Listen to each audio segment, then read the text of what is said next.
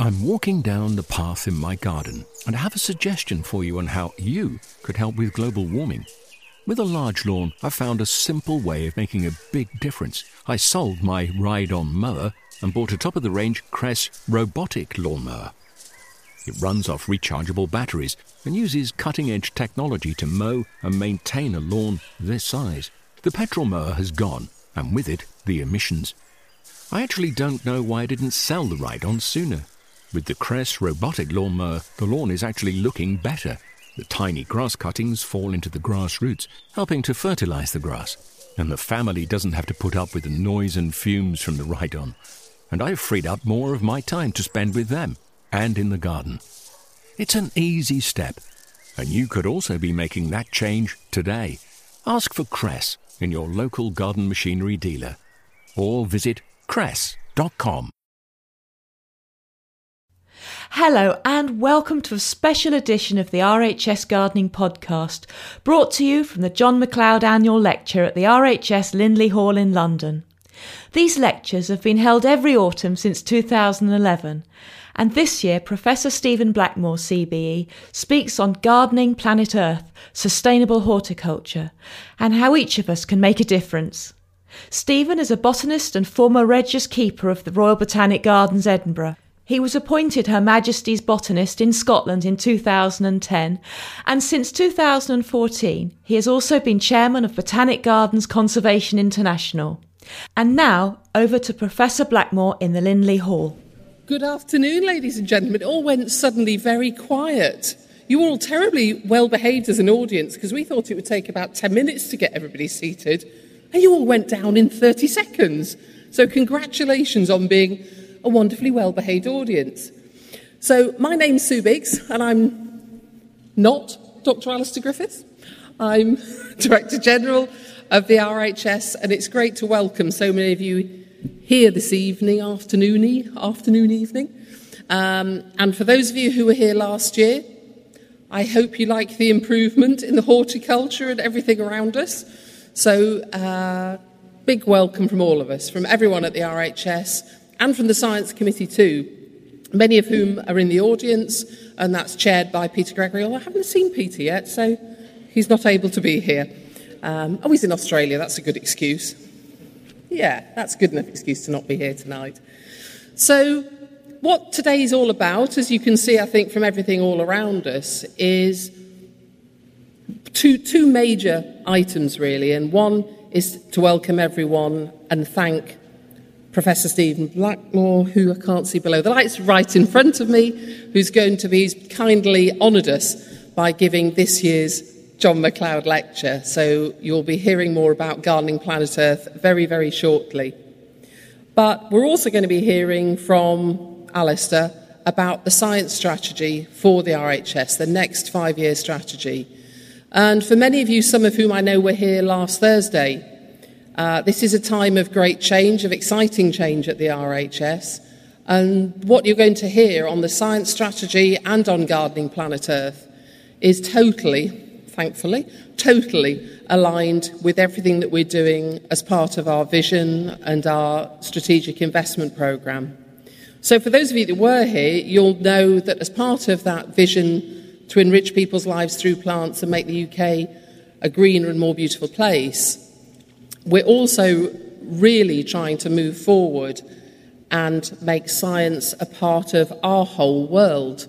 Science has always been at the RHS, but one of the things that I think Alistair, so I'll make him blush before he stands up here, but one of the things I think that Alistair and his team, many of whom are here tonight, they have, I think, transformed themselves in recent years and created a science strategy that is easy to understand for those of us who never got beyond biology O-level, have started really being able to communicate it so easily to everybody within the RHS, within the horticultural world and beyond, and to start a major outward-looking collaboration between us, other organisations, other universities, Kew, East Malling, all the different bodies that we work with now.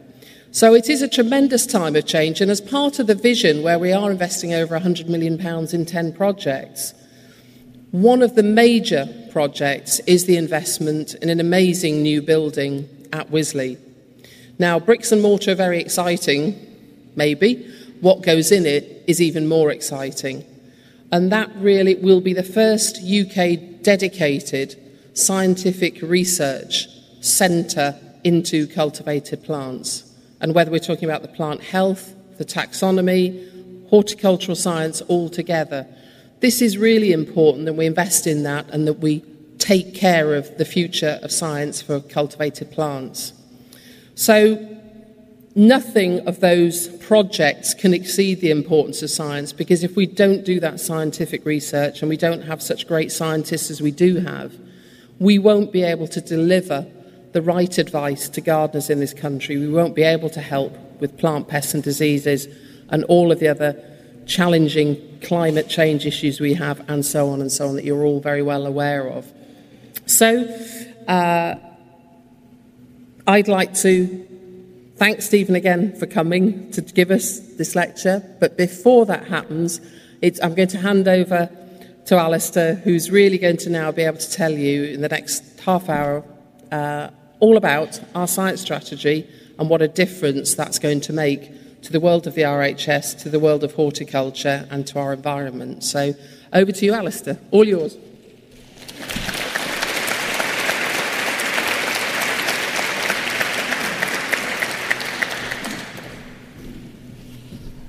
Thank you very much, Sue, and welcome everyone.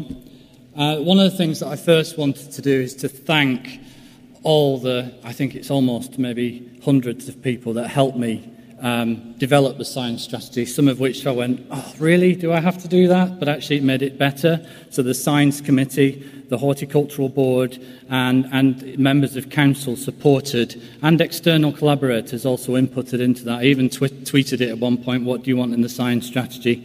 And got some really good comments, which I've incorporated it in, because I strongly believe it's important for UK horticulture, particularly ornamental horticulture and cultivated plants, which is often the last part to be funded in research, that has a serious focus on it to help benefit the future.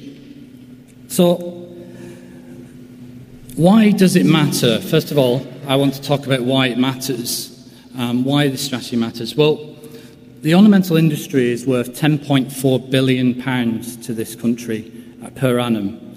So there's a serious economic benefit for it. But we also have a nation of gardeners who love gardening. There are estimated to be 22.5 million gardens in the UK. That's excluding communities and green space. And there are 27 million active gardeners in England alone. So that's a huge force for good. And it's very important that we, nurture these nations of gardeners and have two-way conversations. It's not about us preaching what we know, it's about having those conversations to make things better. So, the previous slide you saw was about the number of gardens, and that was Greater London, and it was talking about half the green space being domestic garden. But the other really serious message, this was the former chief scientist, Professor John Bennington, talked about the perfect storm, that we really are facing a crisis. It really is a challenge for us. We're already seeing extreme weather conditions. We're already seeing challenges. Resources are depleting. I could go on and on and on, but I'm not going to depress you this evening. But we really need to be serious and think about how we're going to deal with the challenges of now that we face and the challenges of the future. If we don't start to use the tools that we have, and we don't start to think and do the science that we need to understand better our planet and understand better cultivated plants, then we'll be in a much worse place than we would be if we don't fulfill this element of strategy. So, for example, the fact that food is the obvious one, but in relation to ornamental plants, there will be an increased demand on energy. There will be an increased demand on water, and plants need quite a bit of water in relation to that. Furthermore, there is a significant population increase within the global world. And on that, 75% of people will be living in urban environments in the future. So we have a high percentage of people living in these urban environments, which causes pressure and challenges on demands for resources, on demands for water, and therefore, again, horticulture, I think, can provide part of the solution. It's not the full solution, but part of the solution. And this, again, is why I feel this strategy matters. Now, health and well-being. Parks and gardens are having their budgets cut, yet actually the third biggest problem, number 2 is terrorism, number 1 is smoking, is obesity on this planet. Yet we know that the green spaces that we have and the parks and gardens we have encourage people to do activity. 1 in 4 people have suffered or are suffering now with mental health issues. And there is an increasing body of evidence linked to nature and actually active nature. Now, if many of you are gardeners, which I suspect you are, if I've had a stressful day, what I will do is go in the garden and I'll feel much better. However, that's just anecdotal, but it isn't, because there is so much evidence now building up to show that this is the case, that actually being in nature helps with those issues, but also, more importantly, giving life, which is only 2 words. One is having a son or a daughter, the other is growing a plant. Giving life is very rewarding and very restorative. And we want to look at the strategy and use more elements on that. But pollution, there are areas within many cities that are not meeting their pollution targets. And again, part of the solution is use of plants and cultivated in green spaces. Safeguarding UK's plant health. Now, this is a graph showing the increase of interceptions of new pests and diseases. I think in the last 3 or 4 months, since we've had new skills brought on board with Gerard Clover and Matthew Cromie, they're discovering more pests and diseases as our skill sets get better. But, ash dieback, the Phytophthora morums and other Phytophthora species, the oak processionary moth, all of these are costing financial money. And, within the cultivated world, we've just discovered an Agapanthus scolmage. We still don't know what it is, so the science is working on that. But these increasing pressures and this increasing challenge of how we diagnose and manage those effectively will need science to help to find those solutions. Supporting biodiversity.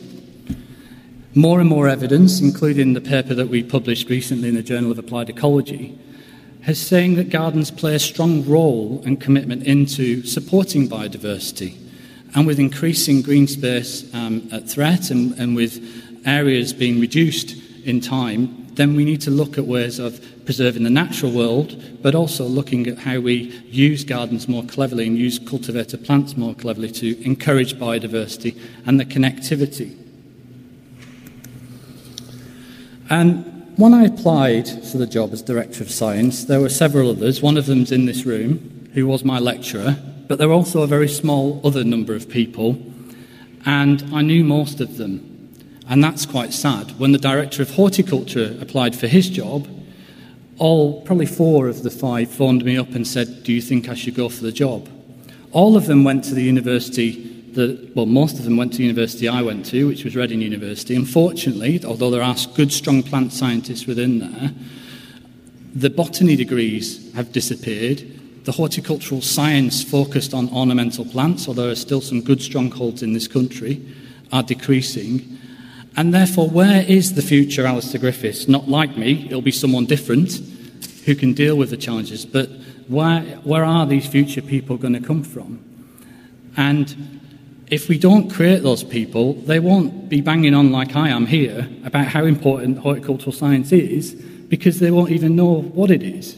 So it's really important that as part of what we do is we train the scientists in PhDs, MScs, fellowships, in relation to that. Now, linking into the science strategy, one of the other bits of thinking that we did is made sure it absolutely tied in with the RHS vision, but also working with industry on the Ornamental Roundtable to make sure that our research aligns with what industry wants and what industry needs. Similar with the Horticultural Matters, it needed to tie in to make sure that it delivered the very best it could with what we have in relation to our resources of our science and our team, and also how we collaborate with others in the UK to make sure that happens. So we strongly align with that. Now, the science strategy has 4 key themes. One is the global knowledge bank of gardening and garden plants. There are between, depending on which paper you read, 250,000 and 400,000 flowering plants in the world. We estimate at the RHS there are 400,000 cultivator plants in this country, which is a phenomenal amount of cultivator plants. So we're going to start a journey, and it will only be a start of a journey, in creating the UK garden flora. And that will link to our new building and link to creating a reference collection of a UK garden flora to look at that, collect, document to help us better conserve and share and gather knowledge. The other thing is we're training a monographer who will compile one group of plants and look at that group of plants in much detail in taxonomy and in the relation and the identification of those plants. And training new monographers and getting other monographers, older people, to come and train those people is critical to keep and maintain that skill set, because it's the plant name that is the key that unlocks the treasure trove to knowing what that plant gives us, what plants we need to conserve. So it's that monographer is a key role. And then the herbarium, we are in the process of digitising, but we're looking at digitising those areas. So the second one is plant health in gardens, and I'll talk a little bit more about that. The third one is gardening in a changing world, and the fourth one is plant science for all. So the global knowledge bank of gardening and garden plants, we want to maintain and build on the Plant Finder, which currently has 70,000 plant names in it, and we want to provide that single source of authority on naming and classification. We also have 9 international registers as well. We want to make sure that we gather and we share and we collaborate and have two-way conversations to promote those best gardening practices and conserve. And we want to improve identification skills for as many people as possible so that they can better grow and nurture these plants. With regards to plant health in gardens, we're the only organisation in this country that actually has gardeners sending us pests and diseases. So we've got a good understanding of what the top 10 pests and diseases are, and we've got a good understanding when new pests and diseases are hitting gardens and coming in.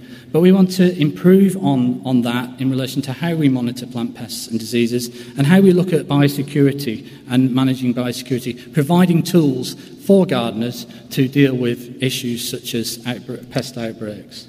So improving that detection is key. The RHS has spent a lot of time in the past, I think as UK horticulture, looking at diagnostics, perhaps more, when I say horticulture in the landscape rather than in production, because there's been a lot of work on pests and diseases in production, and long may that continue.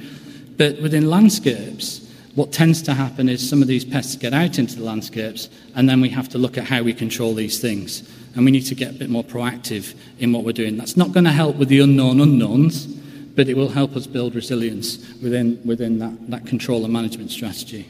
And we'll concentrate also on the common pests and diseases such as slugs, and we want to develop an integrated garden management, pest sort of management process so that we can get a holistic approach to healthy gardens.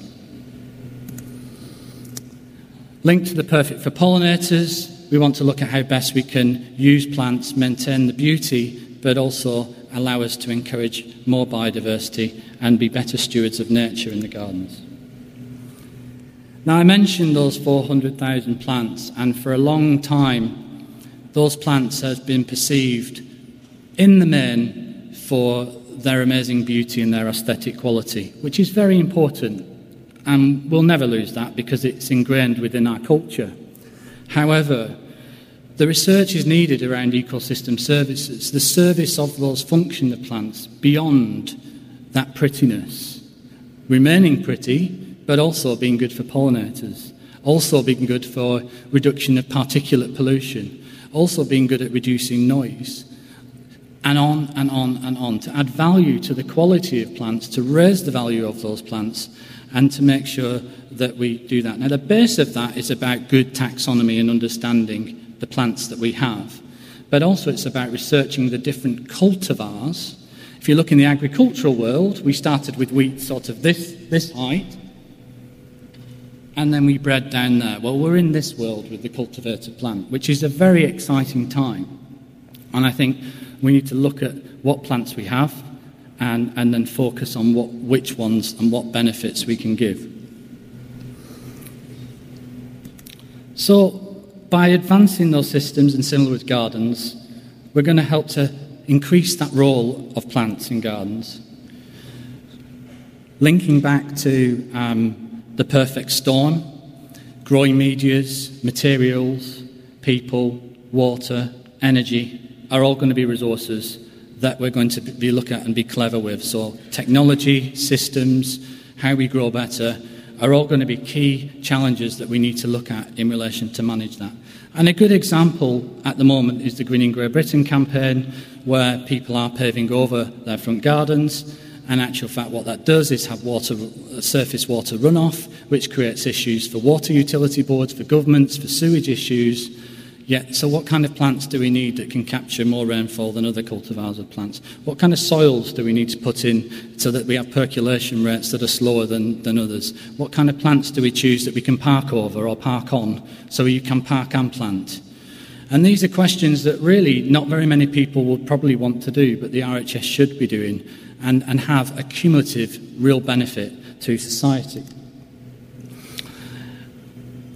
And there is an increasing body of evidence around plants for health and well-being. And we need to look more into that. There's quite a lot of evidence there. We're going to hold a conference next year at Hampton Court looking at health and well-being with a collective group, bringing the collective horticultural people together who are already doing this work so that we can have a common voice to make a difference and have our voice heard, so that we can better understand how to provide tools or how to develop some of these things. And then we want to inspire and inform people about the importance of plants and gardens. Now, rocket science for me is not a scientific experiment. It's been done before. It's about getting a huge number of school children germinating a rocket seed. It's about school children doing science with plants, understanding the rigour of methodologies, blind experiments. There may be something that comes out of it. There probably won't be in relation to the sort of end hypothesis. But how many of you, and certainly my son is still getting a lamp and pointing at a can boba and looking at how many bubbles come out of it, what would you rather do in science to get you inspired? Would you rather be looking at a lamp with a bit of pondweed, or would you be involved in an experiment that seeds have gone up to space station and an astronaut is telling you what you can do? If we want to inspire those new scientists, we need to communicate that science is exciting. And the LED lighting that is used in horticulture for energy use now, that started off in space, that technology started off in space, and we addressed that. So I think, often just engaging people at a level of excitement in science, that first moment when you think back to when you first got engaged in science, mine was catching my first frog, that natural history stuff is really important, and we need to engage more people in that. So I want to involve all people of ages, but also through our advice, we want to make sure that we continue to provide the very best advice for gardeners. But that has always been a two-way conversation. People are on telephones, and my advisory team are just phenomenal, but we need to improve how we do that. We need to look at how we can create a kind of YouTube world of advisory, but also maintaining those two-way conversations to ensure that we do those conversations. Just over 2 years ago, I inherited the most amazing scientific collections, and last year I inherited the Lindley Library. Yet none of that is really open or accessible to the public or to schools or to children. And so we're going to work really hard on digitising that collection, but also curating it and making exhibits and telling stories with our collections, so that these hidden treasures these amazing treasures can be shared with a much wider group of people for research, but also to tell stories that are relevant for today. I mean, we dug back just recently, and there's a whole book on plants and pollution. So let's look back at history and make sure that we're not missing a trick in relation to what things are doing. And we've got this wealth. The library is just next door. Please do go along if you haven't been. It's amazing. But we also have 23,000 insects collections, which we could use for teaching. We've got live diseases, which we use for research and identification. And we've got 80,000 herbarium specimens. They're small in number, but they're very unique in that they're purely focused on cultivated plants and garden plants. And finally, for me, I think making sure that science is accessible for as wide an audience as possible, not to dumb it down, not to undermine it, but to make sure that people are excited by science, that they understand that it is very important in relation to delivering the issues of the environment, delivering the issues of health, delivering the issues of well-being. In fact, it delivers a number of issues across all government policy areas, which is why horticulture often is challenged about who to go to get solutions to certain problems. And for me, this building will take us out of an infrastructure which our science team is doing amazing, which is almost in a Dickensian world, to a much more 21st century building.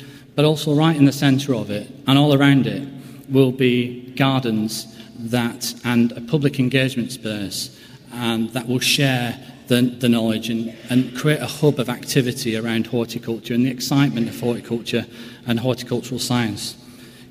Because it really does matter. Now, there's no way the RHS is going to do this alone. Absolutely no way. And that's why I think collaboration is going to be key. And we already do work with a number of organisations, but we will continue to work with other organisations to help to deliver that. And I think that is important. The whole of UK horticulture and horticultural science, particularly around gardening plants and cultivated plants, needs to get stronger, and I believe that this will be a good hub for that. It'll be a first centre that is focused purely on that and nothing else. So for me, of course, it's a really exciting time for the RHS, but I also think it's a really exciting time for UK horticulture. So that's why it matters, and that's what the RHS Science Strategy is about. It's highly ambitious, and I've deliberately done that, and we will need partners, and we'll work on delivering those. And it's a long journey. This is the start of many, many years of getting to where we are developing our scientists, creating the future, and making a better place for UK. Thank you.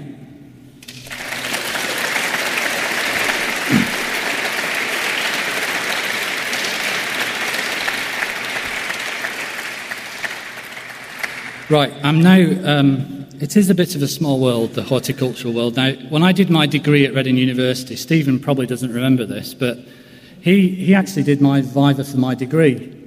And I was terrified because, he's such an eminent scientist and still is a very eminent scientist. But he's passionate about conservation. He's now the chairman of Botanical Garden Conservation International and UK's Darwin Initiative. He's the former Regius Keeper of the Royal Botanic Gardens, Edinburgh, which is one of my most favourite gardens. It's an amazing garden. And we also crossed paths because I did some work in the Seychelles, and Stephen's part. I don't know how he did it, but he spent quite a number of years on Aldabra on his own, maybe with other people, on the Seychelles Island, but pretty beautiful, quite lonely.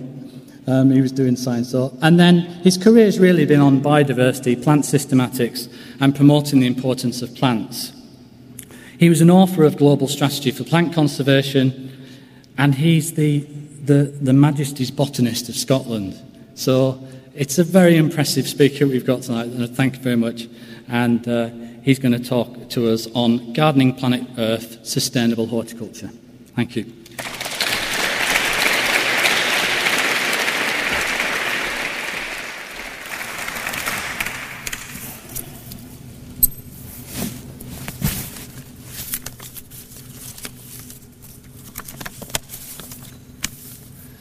Thank you, and good afternoon, everyone. Actually, I did remember that, Alistair.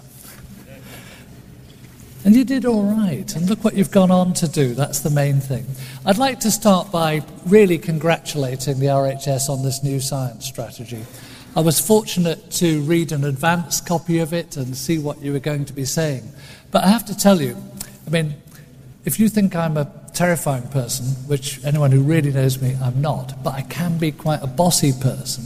If I'd been able to boss the RHS around and say, please will you make your science strategy look like this, this is what it would have looked like. And it had absolutely no input whatsoever from me. I think what you've succeeded in doing is being absolutely in tune with some of the very biggest issues that are of importance in the world today. And I'm going to try and talk about those issues myself, and I'll be doing that in many ways, touching on themes that Sue and Alistair have already mentioned. And so perhaps this is going to be a rerun of parts of your talk, Alistair, but with a personal spin on it. So, first of all, it's a very great honour to be invited to give this talk. I think that the RHS's John McLeod Lecture is a really important date in the calendar and a good thing to be involved in. So I was very pleased to be invited to give it, and thank you very much for the invitation. Here's a picture of John. Those of you who remember him, he's easily recognised, I think, by his smile, but also his McLeod tartan tie is a bit of a giveaway as well. And there he was at Royal Botanic Garden, Edinburgh in 2003 as a member of a peer review of our Science in the Garden. What happens when you take photographs of distinguished groups like this is that they find the only bit of tarmac you're digging up in the whole garden to stand on for the group photograph. So it's not the best impression of the garden, but you can see in the background that we had some nice things growing. What I'm going to do is got 4 parts to it, and what I hope by the end of my talk is to have done is to persuade of you, first of all, that all the world's a garden, and it's possible, appropriate, and indeed urgent that we begin to think about gardening on a global scale.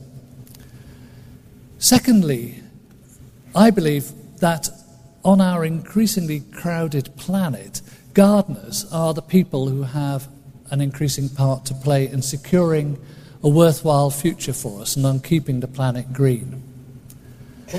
I'm going to come on to look at how organisations and gardens are providing the focus and leadership for efforts leading us into the future. And we've had a perfect introduction to that in terms of the RHS science strategy already. It's very much what that's about. And finally, and perhaps most importantly, I'll try and turn to considering what each of us can do individually to make a difference through our own choices and actions. And I think you'll see during this talk that I don't believe that we should wait and see what the future turns out to be like. I think we should work hard to create the future we would want and wish upon ourselves. First, though, let's remind ourselves that the world we're living in was shaped and created by plants. It was photosynthesis, initially in blue-green algae in the oceans, which created the oxygen-rich, breathable atmosphere that allowed large animals, like ourselves, to evolve and allowed life to come out of the oceans and onto land. I like to think I just managed 3 billion years of history in a single sentence. That's not bad. And here is a close-up of the White Cliffs of Dover.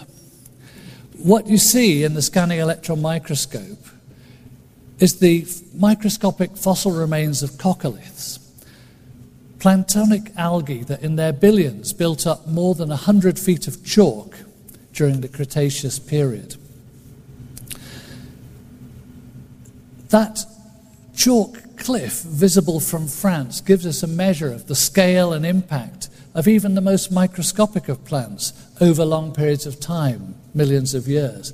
And a theme I'll return to quite a lot in this talk is that lots of small things, small actions, small changes, small coccoliths add up to big effects and big changes. So I'll return to that point. I like to think of photosynthesis happening in the oceans, in algae, in the leaves of land plants like this yew tree that you see behind me, is the everyday miracle that supports life on Earth. When you think about it, our planet is literally powered by plants, using energy from the sunlight, two of the most abundant raw materials, water and carbon dioxide, combined together to create carbohydrates and sugar. Or as we might think of it, carbohydrates and sugar, I meant carbohydrates and oxygen, creating our food and the air we breathe. That's quite a job, and without it, where would we be? So let's remember that on our planet we wouldn't be here at all if plants hadn't created and shaped a world that could support us, or if their silent work did not continue to feed us and to replenish the air we breathe in the background. And as a great hero of mine, Patrick Geddes, said, and I think he put it much better and more eloquently than I've ever seen written, in 1919, he said, "How many people think twice about a leaf? Yet the leaf is the chief product and phenomenon of life. This is a green world, with animals comparatively few and small, and all dependent on the leaves." I think he got that right. And we have much to thank plants for. But tens of thousands of years ago, we humans had already begun to reshape the world, changing it to meet our needs and purposes. We had already cleared half of the world's forests even before the Industrial Revolution started in Europe. And today, only a small proportion remains, for example, of the world's lowland tropical rainforests, places like this in Honduras, where I was lucky to collect plants in the early 1980s. But not just in the tropics, everywhere we see nature on the retreat, and forests in particular. And it's often said that the forests are the lungs of the world. And if that's so, then we actually lost one lung a couple of hundred years ago. And we probably all know medical terms. You can live without a lung, but you can't describe yourself as healthy. And when you think about our planet in those terms, you begin to see that our planet has been struggling along under our weight for quite a long time. This chart, which is really the only graph or technical-looking thing in this talk, comes from Earl Ellis, an American scientist who has set out a diagram which shows the extent and changes of our impact on planet Earth. The way this chart works is from the left-hand side, it starts at 6000 BC, so quite a long period after we'd already started settled farming and agriculture. And from then on, you see a steady reduction in that brighter or darker green colour, which represents natural landscapes, wild lands of various kinds. And taking their place instead in the lighter green underneath is the modified landscapes, semi-natural landscapes, which we're much more familiar with today. The white line that I've overlaid over the top of his chart is a rough attempt to show the dramatic expansion of human numbers against that background. We passed 1 billion people in the early 1800s. And if you find that, I haven't a pointer, but in between 1750 and 1900, that's the turning point at 1 billion of us, when things really began to change. And you see a huge increase in the proportion coloured in red, which is urban development, in yellow, which is the world's croplands, and in orange, which is land for the grazing of livestock and the production of meat. What I like about this chart then is how much it summarises the impact of human history on the nature of planet Earth. And if you look at the population line, and Alistair touched on this earlier, we're already more than 7 billion of us, but current projections suggest there could even be 10 billion people by the middle of the present century. Huge growth in our numbers. We already place a huge burden on the natural productivity of planet Earth, and many people go unfed even today. We're going to place incredibly heavy demands on this planet in the next few decades. And of course, as a result, we face many uncertainties. In fact, that's a complete understatement. And again, it's a good reason why in the science strategy we heard about there's a strong focus on the plants for the future. Today, there's really nowhere left on our planet that escapes our influence. Alistair mentioned that, I perhaps should have said welcome to all of those other Reading people who are here in large numbers today. But when I left Reading University equipped with my shiny new degree in botany, there weren't any jobs going, except I got sentenced to a year on a tropical island. So the place that's remote that I know really well is Aldabra Atoll in the Western Indian Ocean. Wonderful place.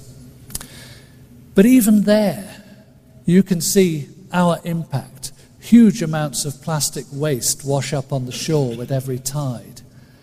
The whole place is actually now threatened by rising sea levels, and fabulous animals like the giant tortoises and the flightless rail are threatened. My point, I suppose, is that nowhere is so far away that it's completely safe from our influence. And it's our domination of the planet that makes me consider it appropriate to think of Earth as a garden planet, a place where nature now relies on us, and we can't simply rely on nature. It needs a hand from us. Well, very often people will say, nonsense, nature always takes care of itself, it's been around a long time. We're the optional bit on our planet. I don't go along with that. I think that in the world we're living in today, where nature is very fragmented and things are fast changing, nature can't take care of itself, at least not if we want a future that it can include us, and in fact a future that we can look forward to. So for me, this is a garden planet. Last month in New York at the United Nations, the world leaders signed up to a new set of Sustainable Development Goals, 17 of them, summarized by these little cartoon diagrams behind me. These goals collectively target poverty as the greatest challenge facing humanity. And as the successors to the earlier Millennium Development Goals, I think of them as probably the closest thing that we humans have got to an agenda for the future and some ambitions about how we would like our planet to be. These are the only changes signed up to by practically every government on Earth. And I certainly don't disagree with that emphasis on poverty. But I think there's something even more fundamental that's in the background which is relevant to practically all of those Sustainable Development Goals. And that is the need to strike the right balance in the global garden so that photosynthesis, which leads to the production of food on the one hand, is balanced somehow in proportion to photosynthesis, which supports biodiversity and the rest of life, and the life support systems of our planet, renewing the air, giving us a living soil to work with, and making sure that fresh water continues to flow in the rivers. Supporting ourselves and the 5 to 10 million other species that we share planet Earth with. For me, it comes down to how we apportion the photosynthesis and productivity of our planet and how we recognize that that's our responsibility. I think that there's a moral imperative for restoring the damage that we've done to the ecology of the planet. But doing so is also in our own best interest. And on top of that, we know how to do it. The stakes are high, I think, sitting here today. And the quality of life in the future depends fundamentally on us getting these things right. And put simply, if we don't take care of plants in the world of the immediate future, we can't continue to enjoy their bounty, which includes thousands of medicines and other essential products that our daily lives are completely dependent upon. So we need to work hard to conserve and protect all the pieces of nature. We depend on the full complexity of Earth's systems. We're part of that web of life which is interconnected, and we need all of it. And I don't just mean that we should make sure that we protect wild plant species, which I as a botanist am particularly enthusiastic about. I mean all of plant diversity, from the crops we depend upon for our food every day, through to those we prize as ornamentals in our gardens. And I think, as Alistair's pointed out, all of these are actually parts of our planetary life support system. We need to protect and treasure all of them.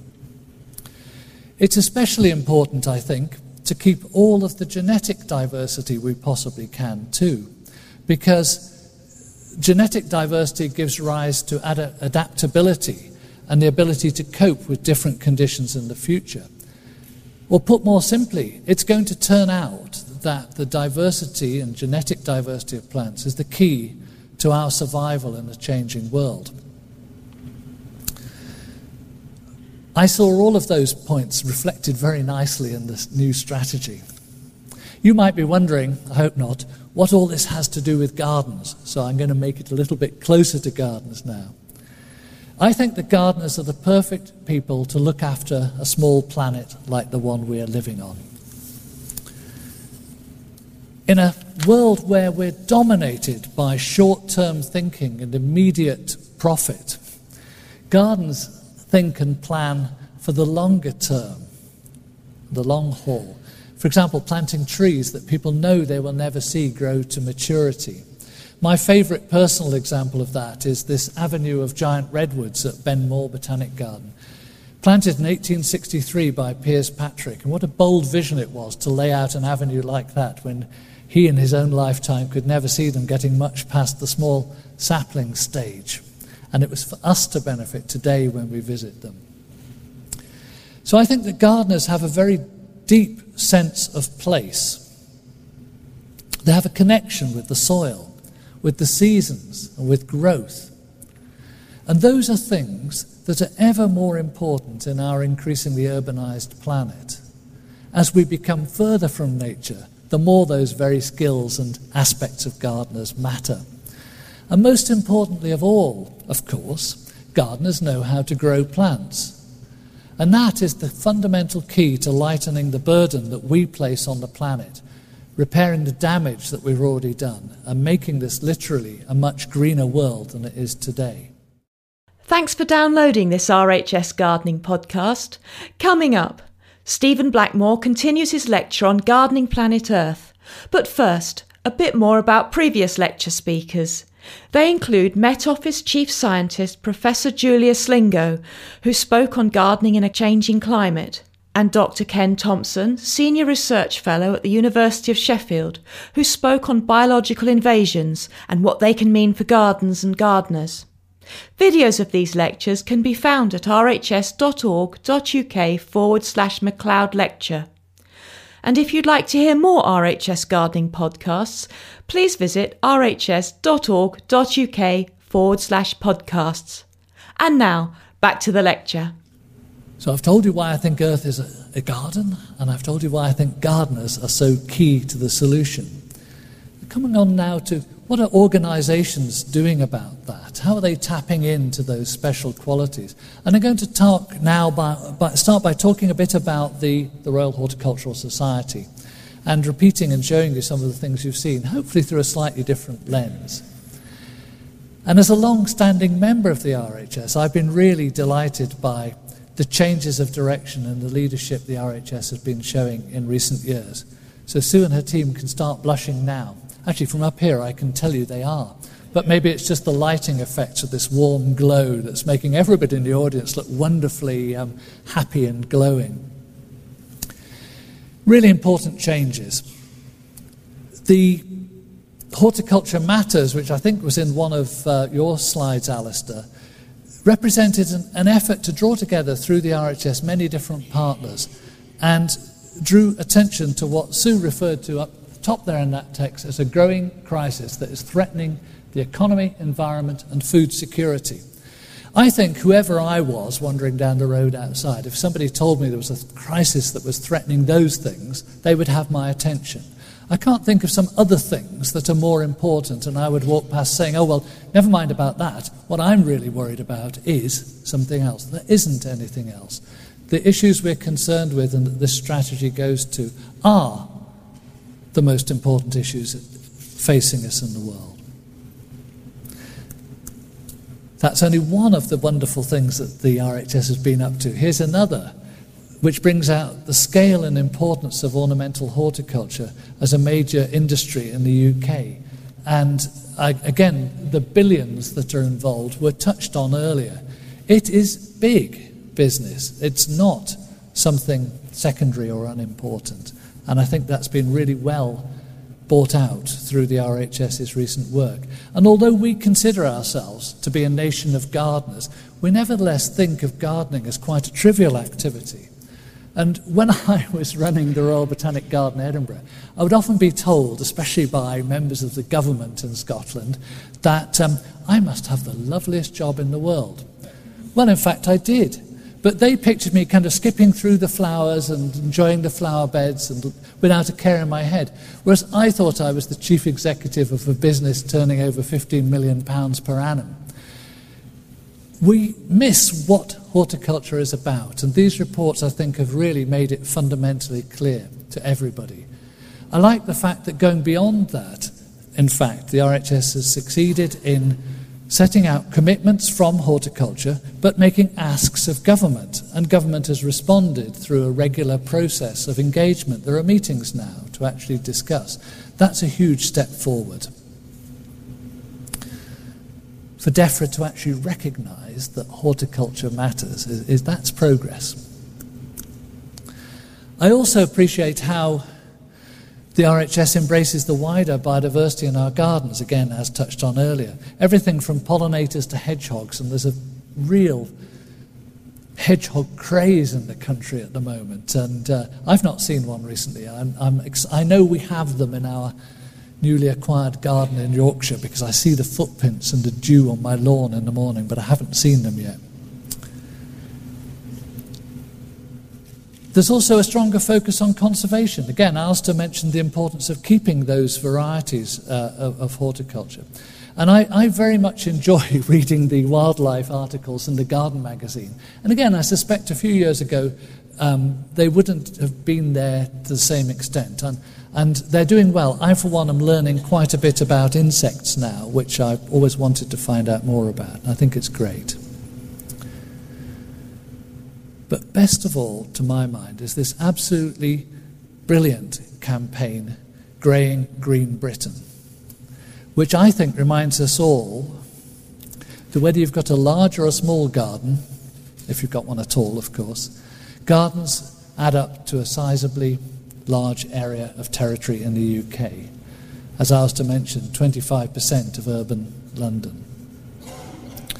What I really like about reports and documents that the RHS has produced like this is that they're not just telling people that they ought not to pave over their front gardens. They're showing how to do it properly. So I think that Greying Green Britain can be seen as a kind of microcosm of what the world needs everywhere, in every city that you might visit, with half of people already living in cities. And again, as Alistair touched on, that proportion of us that live in cities is growing. And as climate change is bringing with it increasingly uncertain weather, extreme weather conditions, with issues like flooding and drainage coming to the fore, how we plant and design our urban landscapes for the future is going to be critically important. And we all know, of course, I think, in this audience, that not only can gardens, street trees, indoor trees, green walls, green roofs make a big difference to cooling the air, soaking up pollution, there are also the health benefits that were touched on to the inhabitants. One study I read recently, based on research in Tokyo, the world's biggest of the so-called megacities, showed an increase in life expectancy for those people in Tokyo who had access to urban green space and could visit a park and garden. They're living longer than those who cannot. Little wonder that property prices tend to be higher if you've got a nice garden on your doorstep. There's good reasons for these things. But in fact, cities around the world are waking up to the importance of urban green space and planting as a solution to many of the challenges of the future, using a so-called ecosystem-based approach to adapting to climate change. So this really is, I think, a piece of work which stands right up there with the best you'll find anywhere in the world. And I'm going to come on now to international activities and organisations, because the good news is that while the RHS has been evolving its role and missions, facing up to those great challenges of our times, so have botanic gardens around the world. And I know this because it's my privilege to chair the board of Botanic Gardens Conservation International, a network of 500 paying member botanic gardens in more than 100 countries around the world. And still plenty of gaps to fill in, and we are working on that, but botanic gardens are a major force internationally. What BGCI does is a bit like what I've shown you the RHS is doing in part, in that it's providing practical guidance and know-how, policy documents, leadership, support to the global community of botanic gardens, but also to governments around the world and to the UN convention bodies focused particularly on conservation and on the global status of plants. And I'm actually very pleased that Paul Smith, who's the Secretary General of BGCI, is here this evening, having formerly been highly successful at the Millennium Seed Bank, and he's sitting next to his predecessor at BGCI, Sarah Oldfield, who moved this organisation into such a strong position. I'm very glad to see you both here today. I'm going to illustrate a bit of the work that Botanic Gardens Conservation International does around the world in the next few slides. And I'm going to do it with some highly selective examples, because most of them come from the Royal Botanic Garden, Edinburgh, which is at least a place I've been to. And others come from China and Asia and some of the other places I've been fortunate to visit. But I could pick projects from most botanic gardens to fit the same kinds of categories. For a start, and very much as the RHS does, many botanic gardens in recent years have broadened out their educational offer and their public engagement to include helping people know how to grow their own food, often combined with training the horticulturalists of the future. When I joined RBG in 1999, I think it's fair to say that I never thought I would see carrots and cabbages growing in our garden, and people would have been shocked if I'd suggested that we even allowed that to happen. There would have been an outcry. But in fact, when we began, I realise I've got the wrong picture up, haven't I? It's moved on. When we began this edible gardening project, as we called it, with the support of the players of the People's Postcode Lottery and working together with the Scottish Allotments Association, I think it's one of the best things we've ever done. And the pool of volunteers it's brought in, and a number of participants, is really exciting. But many botanic gardens are doing that. Fabulous program in Chicago which reaches out to some of the poorest people in that large city. Another new trend in botanic gardens in recent years has been to try to take care of those plants that are most threatened in the wild in the area of that botanic garden. Very common sense idea and a sensible thing to do. Now very, very widely adopted in most countries in Europe. And at Royal Botanic Garden, Edinburgh, for example, we have something like 60 species of threatened plants from Scotland in cultivation in the garden. And a growing number of those are being put back to former sites in the wild, like this rare fern, Woodsia ilvensis, which our horticulturalists grew several thousand plants from the last 5 populations known in the wild in the UK and are restoring them back to those places. When I mentioned that figure of 60 to people in Scotland, most people are horrified to realise that there are 60 threatened plant species in Scotland. And I then have to point out to them that I was only telling them about the ones we've got in cultivation. There are still quite a lot more that aren't in cultivation in any botanic garden. But if each garden around the world takes responsibility locally for threatened plants, then that adds up to something impressive.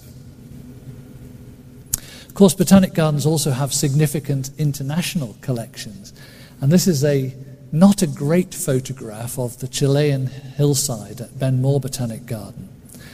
I've photographed this numerous times, but I still haven't got a photograph that gives you the feeling of standing there.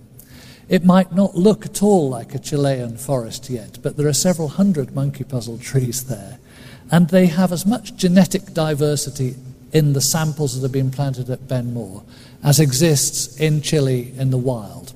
They've been carefully gathered together, they're individually known and understood. They're grown together with about a dozen species of other plants from the forests of Chile, and they represent a resource that has the potential to be used in restoration back into the wild. It's incredible to think that half of the world's conifers are now threatened in the wild. That's about 350 species. They're just too good for cutting up and making into timber. So wherever they are, conifers are in trouble. And this project forms part of an international conifer conservation project that has 120 safe sites in the UK, some of them botanic gardens, but some of them privately owned gardens and pieces of land. And I mention this to show that the conservation work, which is part of an international program, can be distributed across gardens of all sizes and shapes and locations. And those kinds of collections are hugely important, both in the country where the trees come from and internationally, in an age when we're being hit by so many new pests and diseases. And we've already seen the impact of Dutch elm disease. We're currently facing ash dieback. And as Asta said, more of those will be coming. So it makes sense to have the distributed around the world backup collections of plant diversity.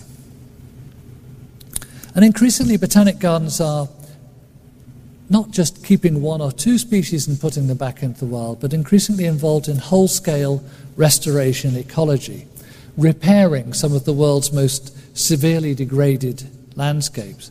My favourite example is in Hong Kong, where I went to school. In the 1960s, my family and I would love to go for picnics at this place, which is Hong Kong's highest mountain, Tai Mo Shan. When we went there, we'd sit looking out over old abandoned tea terraces and obviously terraced landscape with one or two trees but not much else. But after an absence of forests for several centuries, they're coming back now through the work of Gunther Fischer and his team at the Kadoorie Farm and Botanic Garden. This is an experimental series of plots that Gunther has established, and in much the same way that the RHS conducts experiments and trials to see what will grow best in our gardens, what Gunther is doing here is finding out what fertilizer treatments, what protection from wind and feral cows, believe it or not, what will work best to re-establish a subtropical forest. Very kindred kinds of research, I think.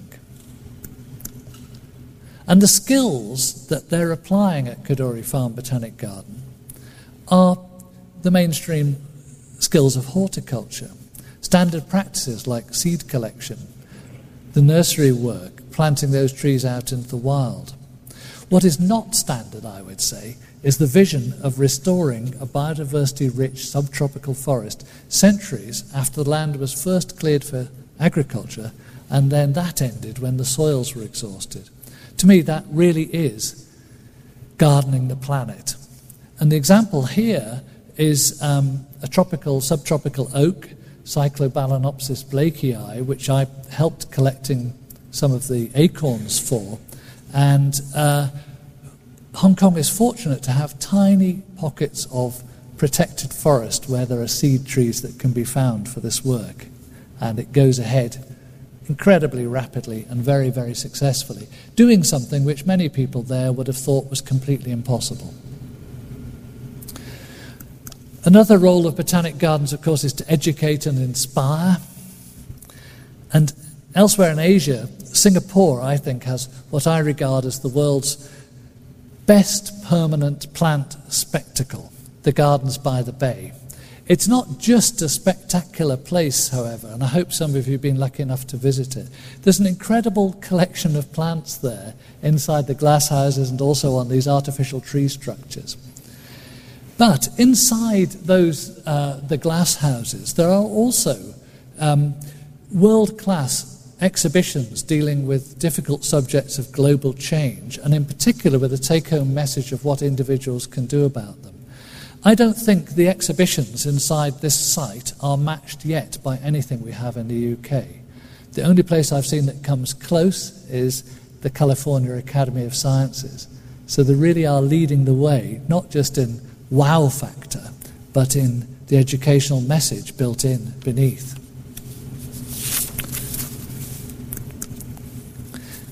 Another botanic garden I visited in China, Guangxi, you can get mobbed by kids in Chinese gardens. It's great fun. But an important message I want to leave with you is take heart. Amazing things are happening in the gardens of the world.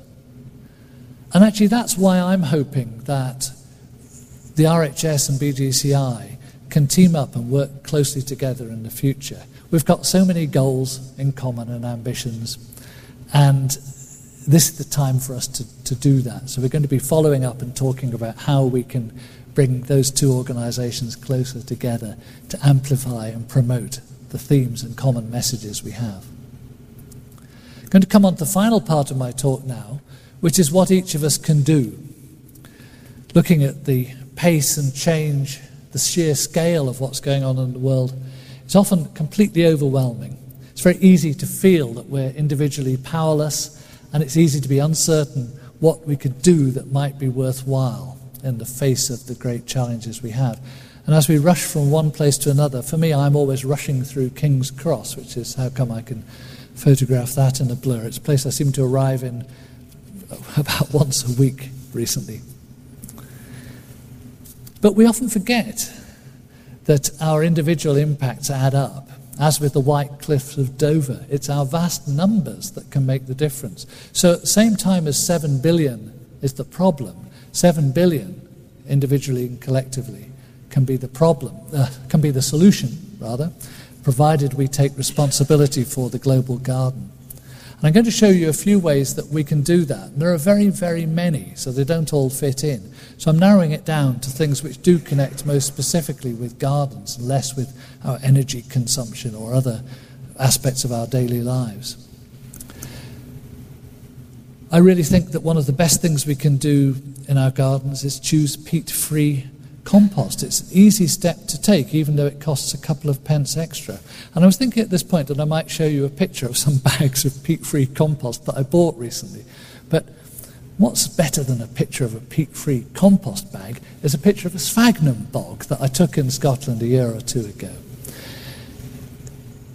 The gain is enormous by not using peat.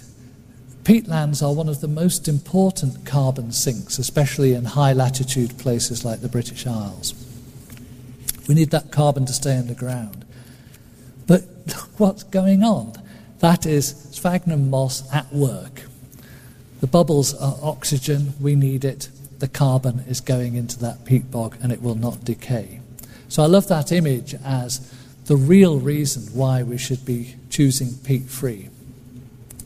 We should also, of course, be reducing the input of chemicals into our gardens.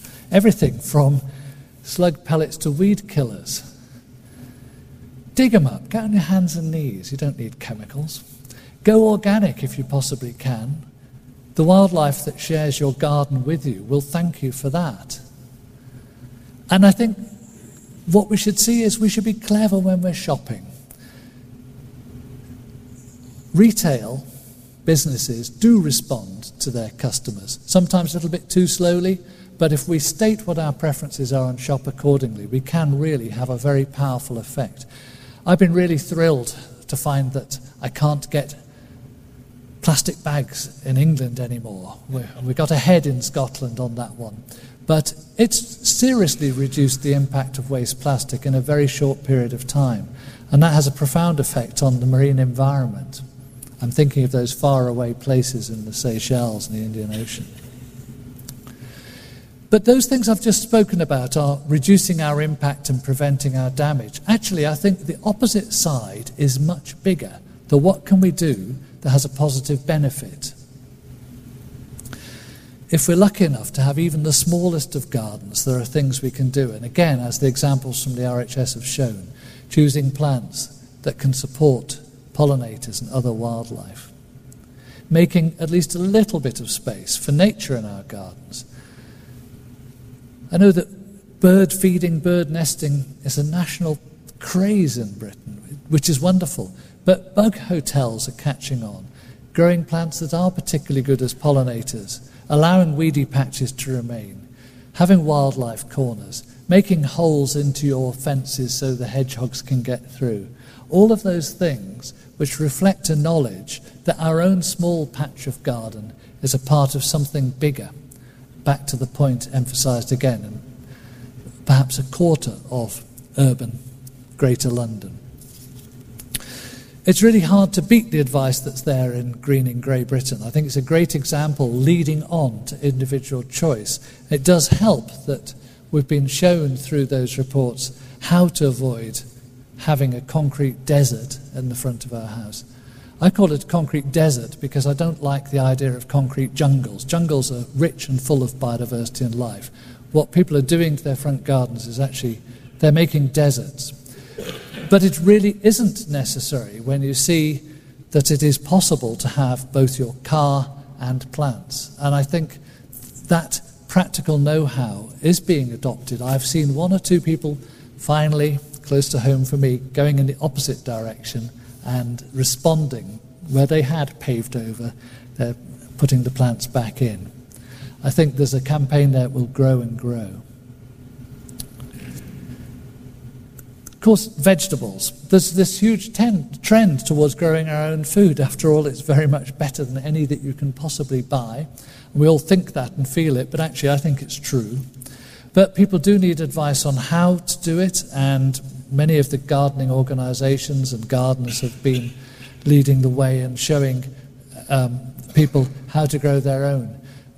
I think there's been a younger generation than myself who didn't find out in childhood how to grow things in the garden, and we need to work hard to make sure they catch up, because as soon as they get started, of course, they have as much fun as any of us ever did.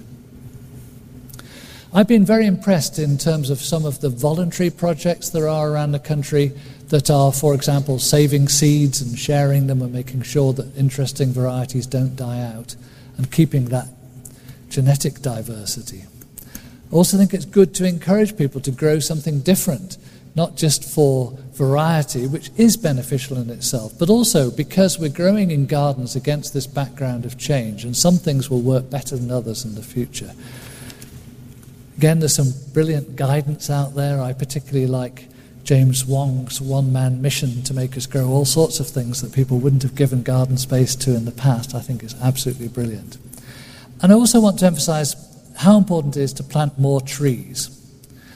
I'm obsessed with this. I think people should go for the biggest tree or trees they can possibly fit into whatever space they have.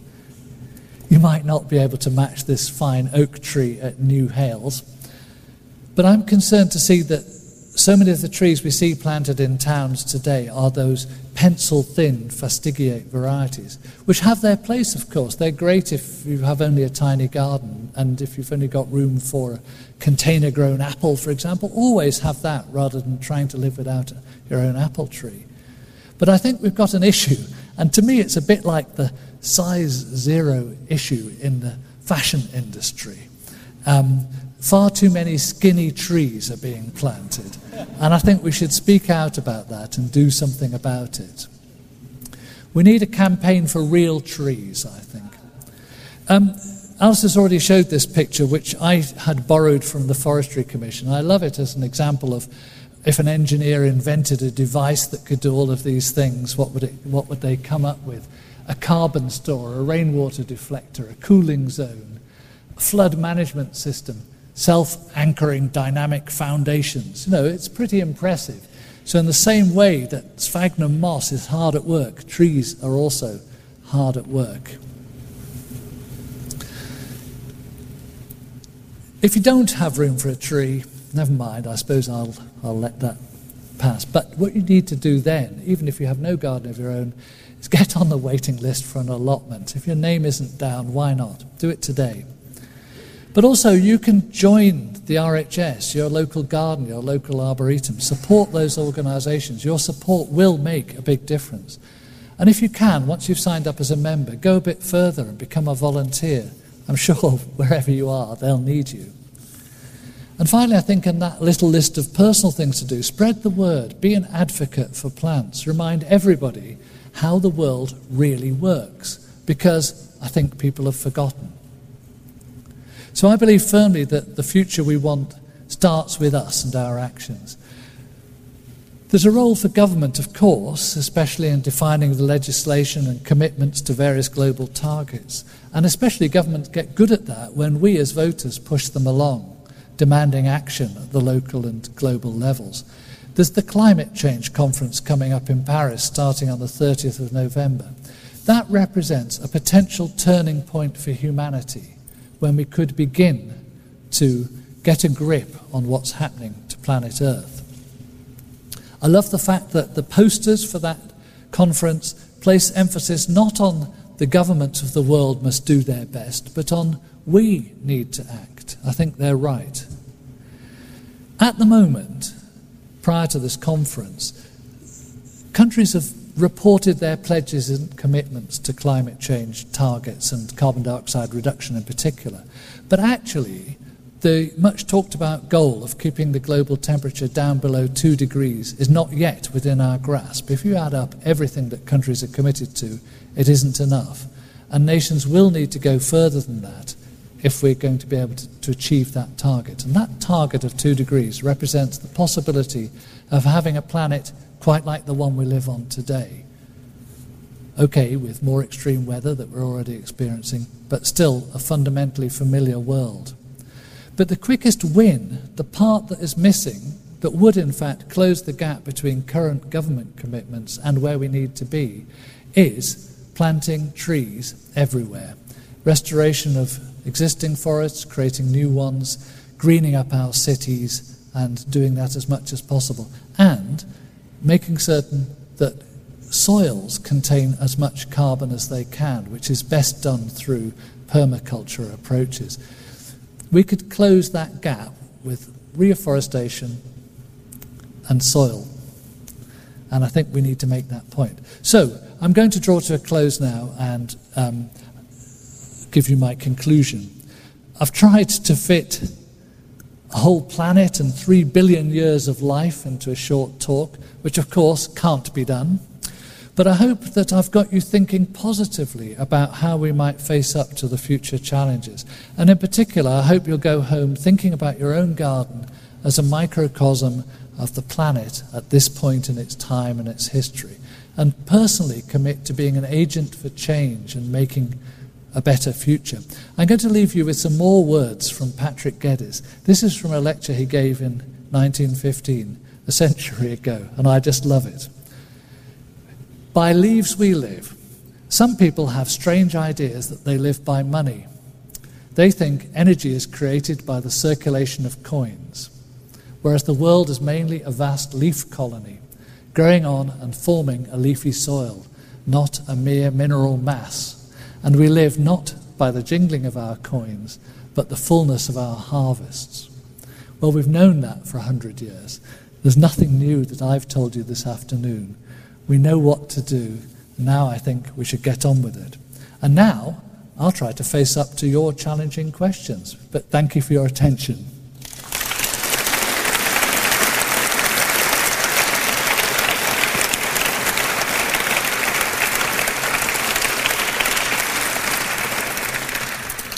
I realised I'd forgotten to say one thing. The reason I brought up this is, in my opinion, that's the best ever single issue of the Garden magazine. Came through my doorpost the other day. Better written than the talk I've just given you, with most of the same things already in there, including the campaign for real trees getting started. Happy to answer any questions. Yes.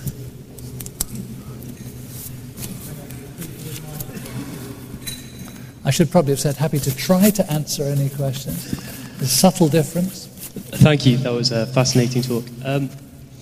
You began your talk by articulating a dichotomy between food production and ecosystem services, and you ended it with a really hopeful message about how we can progress our relationship with the ecosystem through things like permaculture. I was hoping you could expand on that and maybe talk about how we could champion progressive relationships with the environment, such as permaculture, agroecology, and community-supported agriculture, and if that's something that we or you as a horticultural institution might be focusing on in the future. Yes, thank you. I think that, I think in particular, I mean, we think of agriculture as something, if you live in a city, I have done most of my life, you think of agriculture as the stuff that happens over there in the countryside. And actually, I was reading recently about city planning in Chicago 100 years ago when they decided that Chicago was going to be definitely not at all green in the middle because it was dependent on food coming in from the countryside. It's wonderful to see that they're doing the exact opposite now in Chicago and growing more and more in the city centre. But, of course, in a way there are two parts to the land where we could grow things. There's the cities and there's the countryside. I know I'm being a bit simple there. But, first of all, I think it's hugely impressive that there are so many city-based and voluntary-based initiatives to get people growing plants now. My son lives in Bristol, so I spend a lot of time in Bristol, and it's currently European green capital, but it's a city where incredible things are being done at that local community level of people converting small patches of lands into communal gardens and getting people growing vegetables in some of the most unlikely places. And that's being repeated in cities around the world. In New York a couple of years ago, visiting Brooklyn Botanic Garden, I saw that there's a craze for keeping bees on your rooftop in Brooklyn. You wouldn't necessarily think that you could produce honey in Brooklyn, but you can, and it's very good. I tried it. And many of those rooftops have green gardens on them. So there's a huge push towards making urban environments places that are for food production as well as for everything else, which I think we overlooked in that part of human history that was the rush to build the denser city or the ever higher city. And architects now are getting into this in big ways with some very exciting and creative ideas and designs. But our cities of the future should not look like our cities of the past. They should be green and they should be growing our food. The other part, I think, turning to farmland in a more traditional sense, or the countryside, I'm not a good person to speak on that subject. I don't know enough about it, but I'm intensely worried by some of the things that I see. On my train journey from Edinburgh today, for example, I passed several fields full of solar panels, and personally, I love solar panels more than anybody else I've ever met. They're brilliant, but they should be on rooftops and on brownfield sites. They should not be in fields where they're going now. I put this down to a, I hope, short-term aberration where in our rush to get solar going at all, that some of them have been put in slightly crazy places. We're going to need every inch of that soil for food production and balanced with biodiversity and ecosystem services.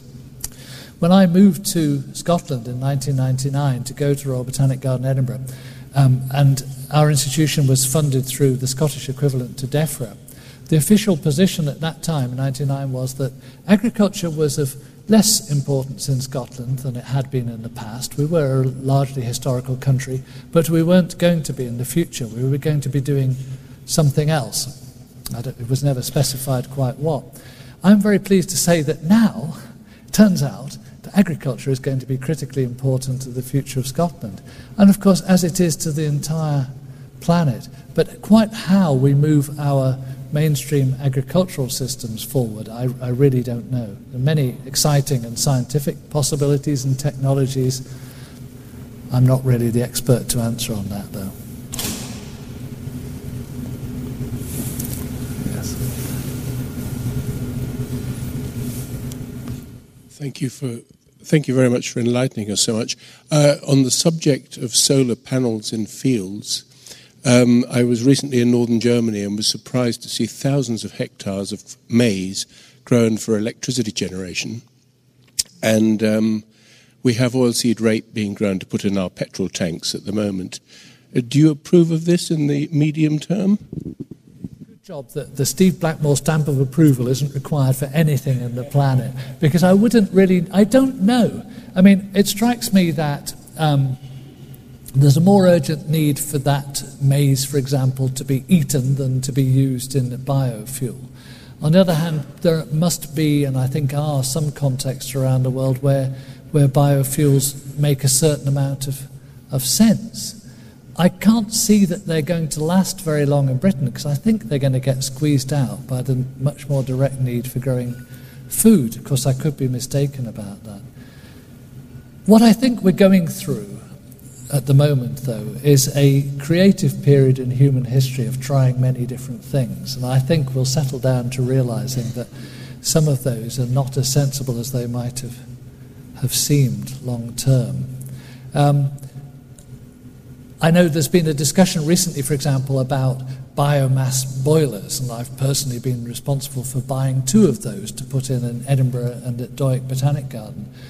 And at the time I slightly worried about the fact that burning wood as a fuel is not as good as something truly renewable, and I'm really pleased actually that Dowick is now totally powered by hydropower. We don't have to use the biomass boiler anymore. It was the first house in Scotland that had electricity from hydropower many years ago, and it's back on hydro. But maybe we need to be experimenting with some of those things short term, but I think we haven't really prioritised and sorted out the right places for doing each of them yet. Hello. I've got a query about the use of peat. I still feel that there are a lot of people who do not use peat-free compost, and I think that's a very important aspect of gardening now.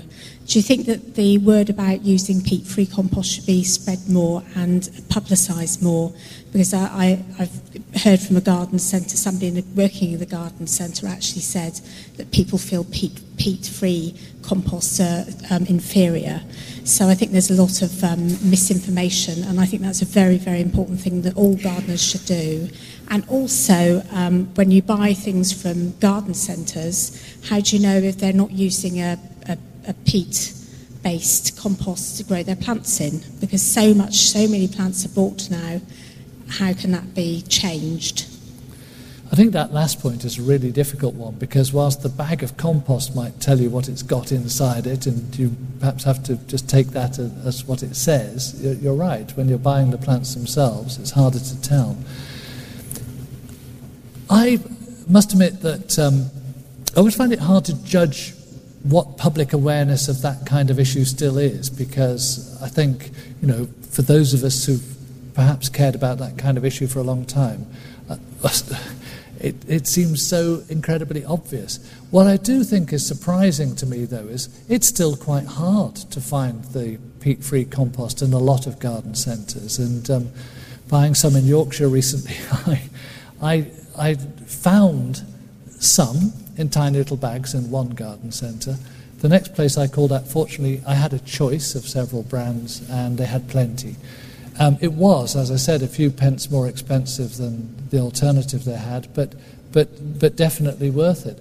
But I think that one of the problems in campaigns like that is really, it's quite hard to get across the message of quite why it is damaging. I think so many of us grew up using peat-based composts and thinking, if you're mixing some compost, what do you expect to find in it? It's going to have peat. And it does work wonderfully well. And I know horticulturists in Edinburgh would tell me that some of the plants we most like to grow there are really difficult to get into alternatives, loving our kind of acid-based plants. I think all these campaigns, you have to just keep plugging away at it for a very, very long time. And again, it's in that sense that I mean, in a way, we have to all, I think, be advocates for plants. You can't have, you can't have sustainable peat consumption. Actually, there is a product from Sweden that claims to be sustainably harvested, and I really don't know if it is or not, but they claim they're taking only a small amount off the top of a very active growing peat bog. So perhaps not completely impossible, but it still seems a fairly pointless and damaging exercise to me. The stuff is better off as part of a healthy ecosystem. I think it's been wonderful that in Scotland, having had a history which involved digging trenches to drain those useless bits of ground that weren't doing anything, they were just peat bogs, so let's drain that and get rid of it as fast as we can. That actually those channels of drainage are being closed off, and places in the flow country and elsewhere turned back into peat bogs as we slowly come to understand what was actually happening in those places that aren't suitable for agriculture. It's great that they're not suitable for that, and they're much better off when we don't come and dig trenches in them.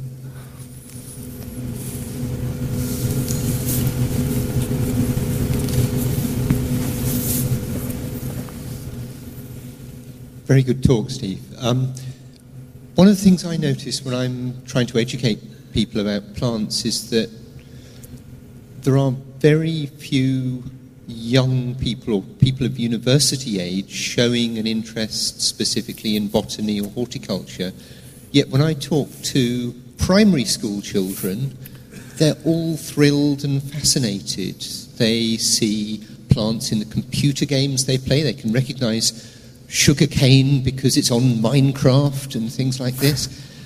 But we seem to lose those young children and lose their interest and engagement before they've got to the end of secondary school. Do you see some way that we can keep hold of that thrill and interest that young people have? I don't know. I think this is one of the greatest challenges. Personally, when I was growing up, and I was one of those kids captivated by nature right from a very, very early age, and most of my education was designed to beat that out of me because one day I'd have to have a proper job. But and sometimes I think that hasn't changed very much. I think people are not aware that there are careers. That's why one part of that kind of the GROW campaign has been so good in just opening eyes to the fact that you can, in fact, I did in fact get a job. But I really don't know that I understand this. My fundamental belief would be that just as many children are arriving into the world today who care about plants as ever did. I think that hasn't fundamentally changed. And I do think that you're right that we're losing them at some point when it's kind of crowded out. But it really doesn't help that you can't go to a university anymore and sign up for a degree in botany.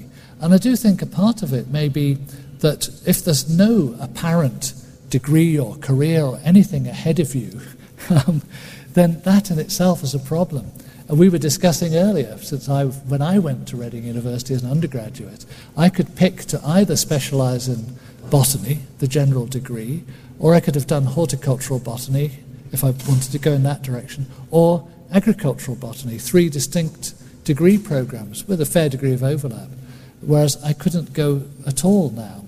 But actually, even when I was going to university, my dear mum told me, bless her, that I shouldn't do botany at university, I should do zoology, because botany wasn't a real subject, and at least one day I could be a zookeeper. And I would have loved to have been a zookeeper. It's a quite good job, but actually I stuck with what I really wanted to do. I don't know. I think it might be the most important thing we've got to do. The only bit of good news I could give you is that I've travelled a lot to China, and I'm back in China in 2 weeks' time, and I think they're doing better than us currently at inspiring their young kids to get excited about plants. I think the rocket project has got to be great. But again, I think as with all of these things, we've just got to keep going at it. It doesn't happen overnight.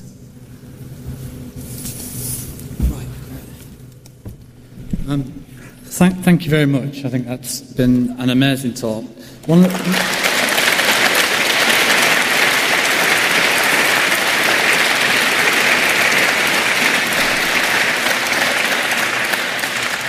And I do think that evidence-based solutions to problems are very, very critical and important. But I think what horticulture does, as well as it brings in the art and the emotion, and you can know as many facts and many figures that you want, but often to make behavioural change, you need emotive responses. I always use the example of the number of nurses. Nothing against nurses, but the number of nurses that stand outside hospitals and smoke, yet they know the intricate details of what that does to them. And how did they try to reduce smoking in the past? Well, they introduced them to people that were dying. And I think we need to use the evidence and make sure it is solid evidence, but we also need to use some of the elements, and again, genius by the former people who sort of set up the RHS, the science, the art and the practice of horticulture, because it is a creative, horticultural science is very creative. One of the other things that I wanted to just make clear, because this has happened in the past, and sometimes it's quite embarrassing. So much as we would like to take credit for an industry initiative, it's really important that everyone in this room understands that Horticultural Matters and the Ornamental Roundtable is the industry coming together. It is not the RHS.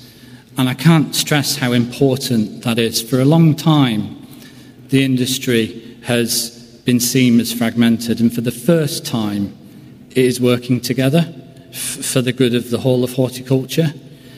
And often, comments like that will deem and cause problems. And really don't want that to happen because, you know, a number of organisations, NFU, HTA, Barley, RHS, are sitting round a table, creating the asks and asking government to help, but also doing things for themselves. And that is so important. The other thing is, how many of you have pledged or made a promise for Greening Great Britain? I know you may already have gardens. So could I please ask, I'm just going to plant a really lovely candyfloss tree, the Cercidophyllum, which actually only grows 2 metres and it smells of candyfloss. It's gorgeous. This weekend, that'll be my tree. But you can continue to plant things because one by one, everything matters. And what we do matters. And even in this room, if we make a difference, most of you will be doing it anyway.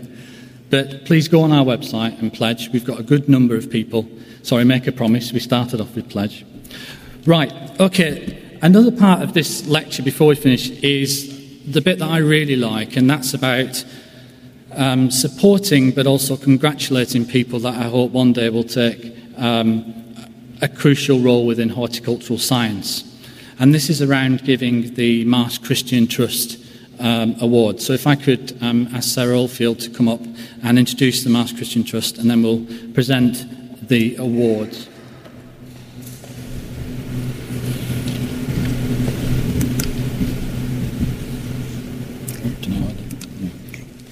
Thank you very much, Alistair. I'm absolutely delighted to be here this afternoon, celebrating horticultural science and the leadership role of the RHS. And I'm particularly thrilled to be representing the Marsh Christian Trust, who've asked me to present the Marsh Horticultural Science Awards. The Marsh Christian Trust was set up by Brian Marsh in 1981, and each year gives out 75 awards to exceptional people doing exceptional things in all different walks of society. And the partnership between the RHS and the Marsh Christian Trust dates back to 2005. So it's a great pleasure this afternoon to be able to present the awards for horticultural science to two exceptional people doing exceptional things in the early stages of their careers, and I look forward to hearing more about them and presenting the awards. So, again, horticulture does matter, and it's important that we support horticultural scientists in the world of horticulture, but in the conservation. I mean, Sarah Oldfield's had a career, an international plant conservation career spanning over 30 years, and she's now, just speaking to her today, after leaving BGCI, doing a whole bunch of amazing consultancy work, choosing things that you want to do to make a difference. And I hope that these people also go on to do that. What I'm going to do is explain some of the work. Now, the winner of the Marsh Christian Trust Award for Horticulture is Maria Christodoulou. Now, she mixed technology, often sometimes a bit threatening in relation to botany, because she created, she used the technology of the number plate recognition system to identify and wheedle out the thousands of apple varieties that we have in this country, which we all enjoy. And she managed to get a success rate by scanning these apples using certain algorithms and that technology, getting a 78% ident success rate, which is as good as a person in relation to doing that. However, I would still argue you need the person to verify that. But I would do that because I'm a trained botanist. But this just shows, the ingenuity of having technology and embracing that in relation to identification. And it matters to understand which variety is good because of the tasting elements. So if I could ask Maria to come up and receive her award, please. Thanks.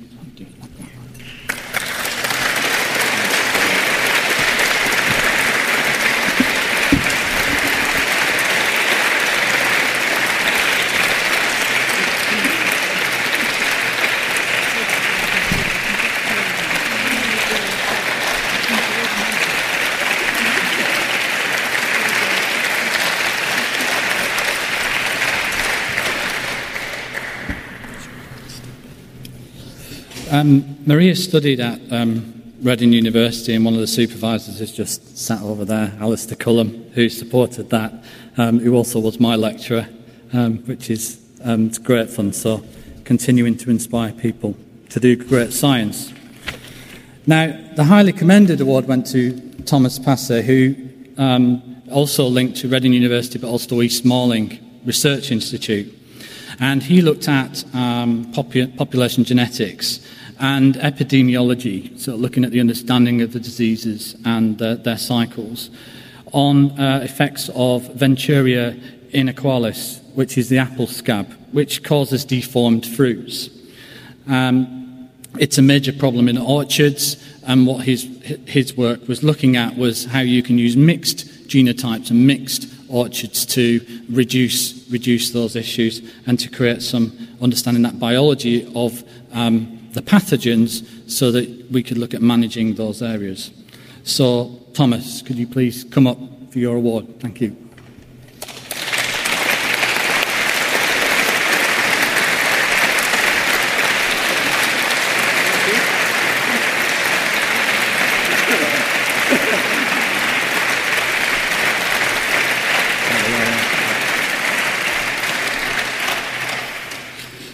Okay, thank you, Sarah, on that. Right, well, I think that heads for drinks and canapes. Please read the posters. There's two other things. The amazing new building is over there with what it's got in there and what the elements are. There are going to be some amazing gardens around that. And alongside, all these other key investment projects is the really exciting news last week about getting the 5th garden for the RHS, which is at Bridgewater, up in my home territory. So, you'll get to see my mum more, who'll probably want me to solve her computer problems, but which is in Salford at Bridgewater. It's an amazing garden. It's a blank canvas with some great history, and we're all really excited about that venture. So thank you very much for coming along and sharing what I feel is a really exciting time for UK horticulture and for the RHS. And please enjoy and mingle. Now, thank you very much.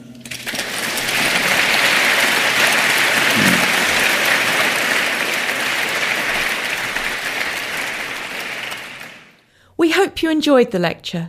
If you'd like to know more about the lecture's namesake, Professor John McLeod, the former chairman of the RHS Scientific Committee and a powerful advocate for horticultural science, please go to rhs.org.uk/McLeod Lecture. And to find out more about our fortnightly RHS gardening podcasts, go to rhs.org.uk/podcasts. I'm walking down the path in my garden and I have a suggestion for you on how you could help with global warming. With a large lawn, I found a simple way of making a big difference. I sold my ride-on mower and bought a top-of-the-range Cress robotic lawnmower. It runs off rechargeable batteries and uses cutting-edge technology to mow and maintain a lawn this size. The petrol mower has gone, and with it, the emissions. I actually don't know why I didn't sell the ride-on sooner. With the Cress robotic lawnmower, the lawn is actually looking better. The tiny grass cuttings fall into the grass roots, helping to fertilize the grass. And the family doesn't have to put up with the noise and fumes from the ride-on. And I've freed up more of my time to spend with them and in the garden. It's an easy step, and you could also be making that change today. Ask for Cress in your local garden machinery dealer, or visit cress.com. Discover the beauty of an RHS membership all year round. Save 25% off an RHS membership today when paying by direct debit. Prices start at just £55.50. With a membership, you'll gain access to an array of special events at our gardens all year round. Be the first to know about RHS flower shows and get exclusive member-only days, plus reduced rate tickets. And you'll have the chance to enhance your gardening know-how with access to free expert garden advice, monthly editions of the Garden magazine, and so much more. Terms and conditions apply.